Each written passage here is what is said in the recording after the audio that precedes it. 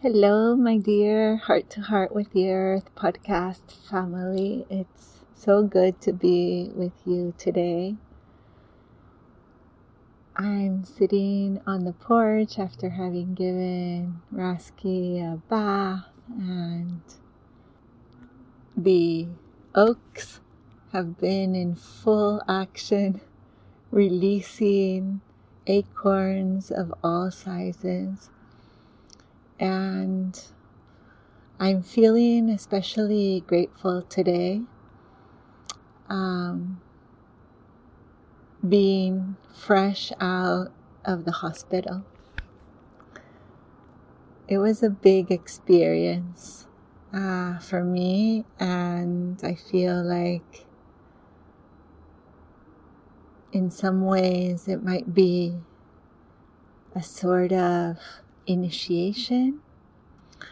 And so I'm just sitting with it and attuning to the messages and the gifts of this episode, and I really look forward to sharing that with you at the right time.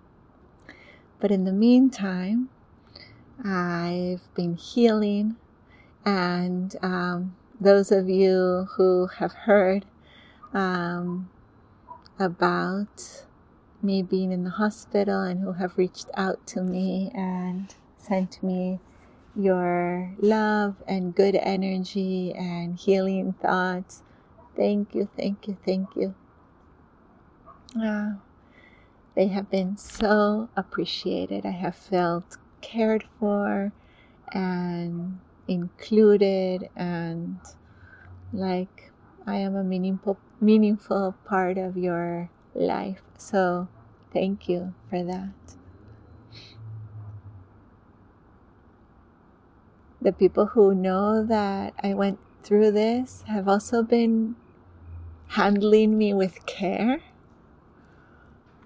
as I find myself in a very tender-hearted space. And that has been a beautiful experience in and of itself. Oh my goodness, what a gift. How nice would it be if we could handle each other with more care? How beautiful would it be if we just assumed tender-heartedness in each other in the way that we show up for people we know very well, for people who we don't know at all, for people who we just come across in our everyday lives. What a difference this would make. It reminds me of those signs. I saw this sign at one point recently. It said something like, it didn't say handle with care, but it said something like, please be patient, driver in training, or something like that. Yeah. And of course, like you imagine this teenager learning how to drive, of course you're going to be extra careful around them. So I kind of want to walk around with like a sticker saying tender-hearted, handle with care. So today is our 9th episode of Heart to Heart with the Earth. And if you have been on my email list for a while, you know that I've been sending sometimes regular and sometimes not so regular emails of 9 things that are keeping me heart to heart with the earth, 9 things that are keeping me close to nature. And so for our 9th episode, I thought that I would share that. This is the list that I wrote before I went into the hospital, and it's insightful for me to read it for you in this light. I didn't realize that my mic wasn't quite plugged in correctly, so there might be a change in sound now. But here we are. Okay, so these are some of my notes. Hello, my dear friends. It's good to be with you during these devastating times of so much heartache. In many ways, these utterly painful days have reminded me of the importance of nature practice, of staying heart to heart with the earth, of deepening our relationship with the land, of filling ourselves with the nurturing and the nourishment and care that nature has for us. When we do that, we become intimate with the preciousness of the flow of life. We become more tender towards this flow, but also more courageous in protecting it. Not just for us and for our loved ones, but for all of humanity, and also for our more than human kin. When we live in a way that is heart to heart with the earth, we come back into sacred reciprocity with life. And then this relationship is reflected in our thoughts, in our words, in our actions toward ourselves, towards each other, towards our more than human kin, and towards the earth. Thank you for being here with me today. I'd like to share 9 things that are keeping me heart to heart with the earth. Number 1, Venus. In the early days of the war, our planetary neighbor woke me up, her bright light shining in my eyes through the window. As I attuned to the energy being shared, these words came through. Venus has been waking me up, insisting that what we are made of is beauty and love, brilliantly piercing gorgeousness from the stars. Saying that in this confusion, what is being called forth for our balance is the essence of our feminine, of our collective feminine flow, to restore our humanity, to bring us back into rhythm, back into resonance, back into harmony. 2, some extraordinarily encouraging news from the Winnemem Wintu tribe of Mount Shasta. This is a message that was posted on the Run for Salmon Instagram account, which I am just totally overjoyed about. You will know that the Winnemem Wintu tribe is the tribe of Michael Palm Preston of Mount Shasta, who was my co-director on our film, One Word, Sawal Mem. So, it's official. Today, on Indigenous Peoples Day, our Winnemem Wintu tribe got over 1,080 acres of our land back. This is a major victory for us. When California first became a state, there was a government-funded genocide and ecocide that decimated 14,000 of our peoples, stole over 32,000 acres of our ancestral lands in California's largest watershed. The federal government decided we didn't exist. The lands and waters kept pure by our ancestors for thousands of years were bought and sold, and the sacred water of Mount Shasta was dammed and redirected to industrial agriculture to make California one of the richest economies in the world. Today, this land bank presents an opportunity for healing and will allow us not only to survive as Winnemem Wintu people, but to thrive. In the face of climate change, ecological collapse, pandemics, and lethal wildfires, Indigenous-led ecological restoration is key to building real climate resilience. As Indigenous peoples, we represent less than 5% of the population, yet we steward over 80% of the world's biodiversity. It's proven that Indigenous stewardship of land is the most significant and proven land strategy for climate adaptation, and it's our responsibility to protect life for our children, grandchildren, and future generations. Our efforts are not only for the benefit of the Winnemem-Wintu, but for all peoples and beings who rely on healthy lands and waters to survive. We hope that by stepping deeper into stewardship of our lands, that we will save our Winnemem worldview, bring our salmon home to the McCloud River, and bring back the cultural burns that will help us all create a climate-resilient future for the next 7 generations. We are grateful for the opportunity to bring about this land restoration. 3. Creating an altar for Dia de los Muertos. This has been part of my practice for the last 13 years, which I learned from Cristina Cabrera, who was my daughter's teacher. Creating a beautiful place decorated with candles and marigolds and colorful skulls to put the pictures of the ancestors is a ritual that I hold very dearly. Sharing their stories allows me to honor them on a regular basis. It also helps me stay familiar with the reality of death. And keeping impermanence present allows me to experience and to appreciate the preciousness of life in a way that is more palpable.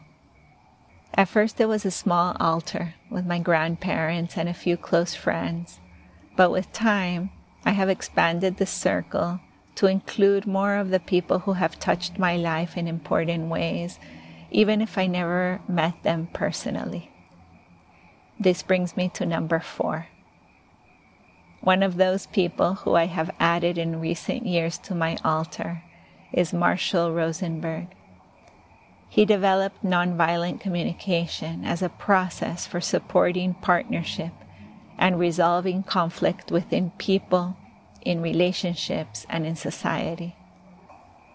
In the last couple of years, I have been studying and practicing this work quite intensively as a way of resolving a painful conflict that I was experiencing. And through these studies, I have come to appreciate what tremendous value his work brings for people who are interested in living in a nonviolent, peaceful, compassionate way. I've also come to realize the importance of nonviolent communication as nature practice, as a way for us to become more aware of our needs, of each other's needs, and also the needs of the earth, and come into a place where we can address all of those needs more harmoniously. 5.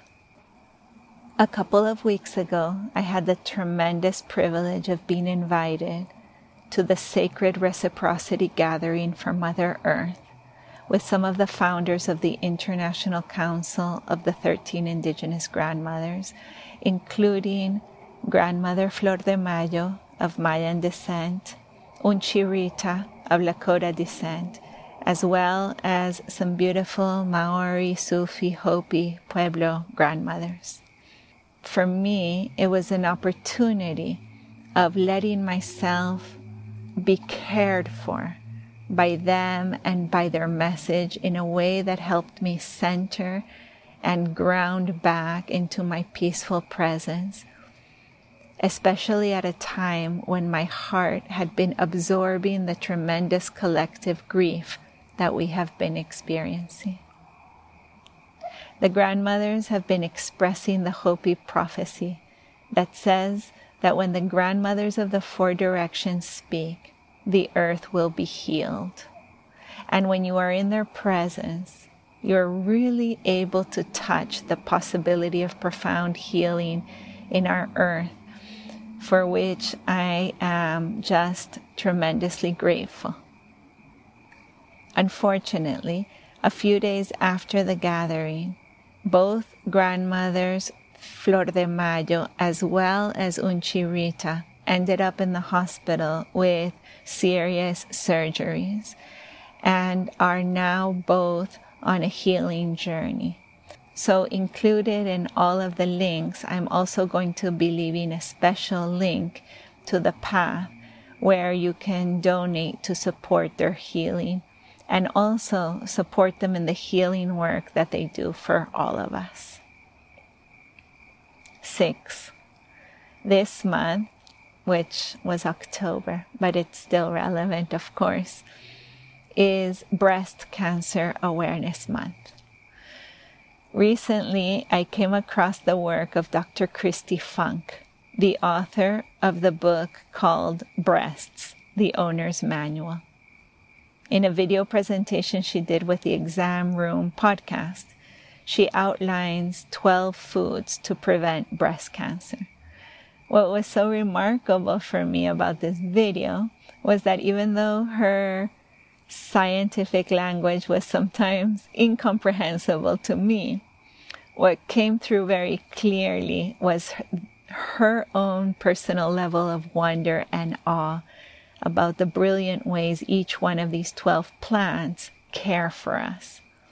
The foods that she listed are ones that make regular appearances in my dishes, but watching this video gave me a whole new level of appreciation that I can now tap into to make a more meaningful nature practice out of the preparation, the serving, the sharing, and the eating of those meals. 7. I recently found these statistics, which are of the United States, but I'm pretty sure can be extrapolated to the rest of the world that experiences winter.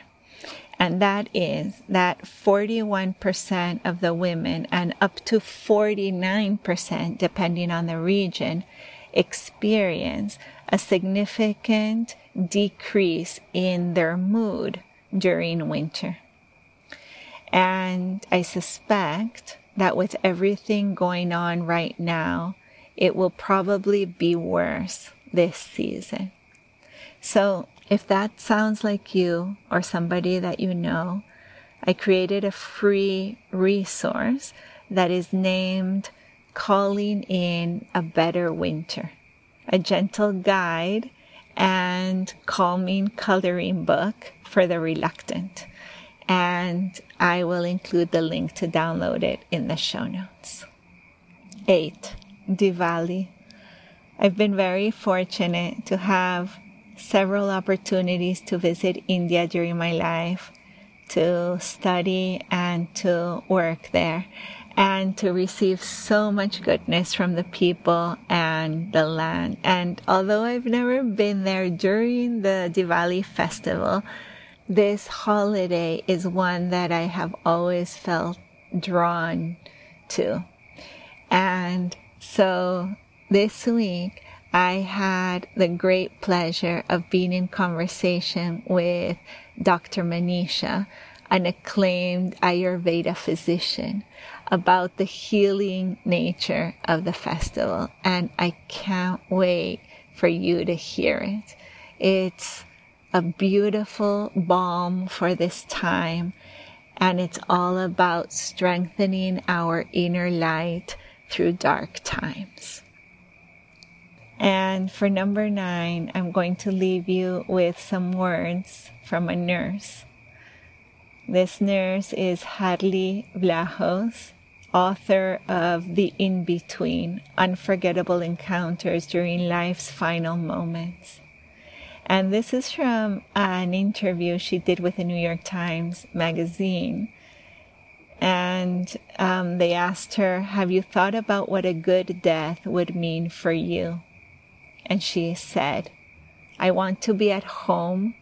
I want to have my immediate family come and go as they want.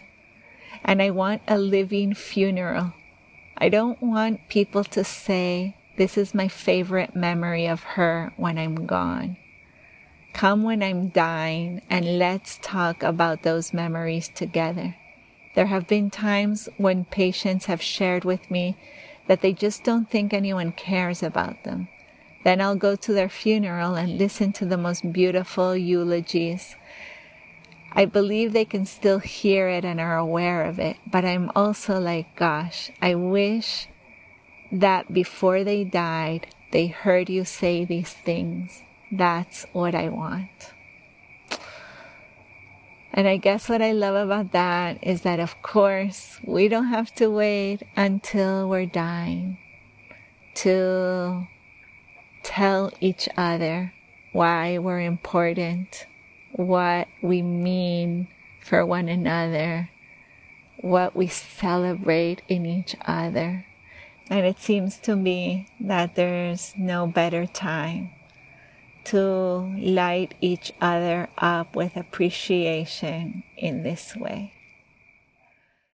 The beautiful artwork that we're featuring on today's episode was created by Cindy Chischili. She is Dene Navajo. She was born and raised in the high desert of Shanto, Arizona, on Dene land, also known as the Navajo Nation. She's the co-founder of White Canyon Design and works as a brand consultant, graphic designer, illustrator, and educator. Cindy is community-driven, bringing awareness of Indigenous issues to the forefront of her work. She believes good design can change our world. And the illustration that we're featuring is part of her Snowfall Greeting Card 12-pack, which I have just purchased and I'm absolutely delighted with.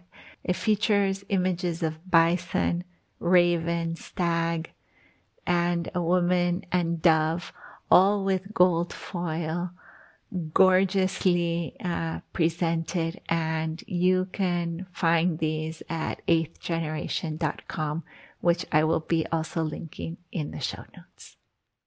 So there you have it. The crickets have started to sing. The sun has set. Rasky is all dry.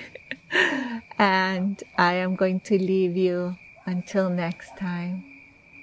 If you're enjoying this podcast, if you'd like it to reach more earth lovers, naturalists, environmentalists around the world, please leave a rating.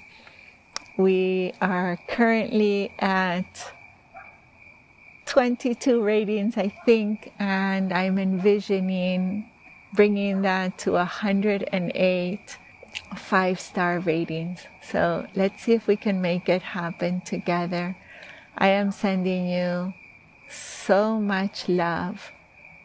Thank you very much. And until next time, stay heart to heart with the earth.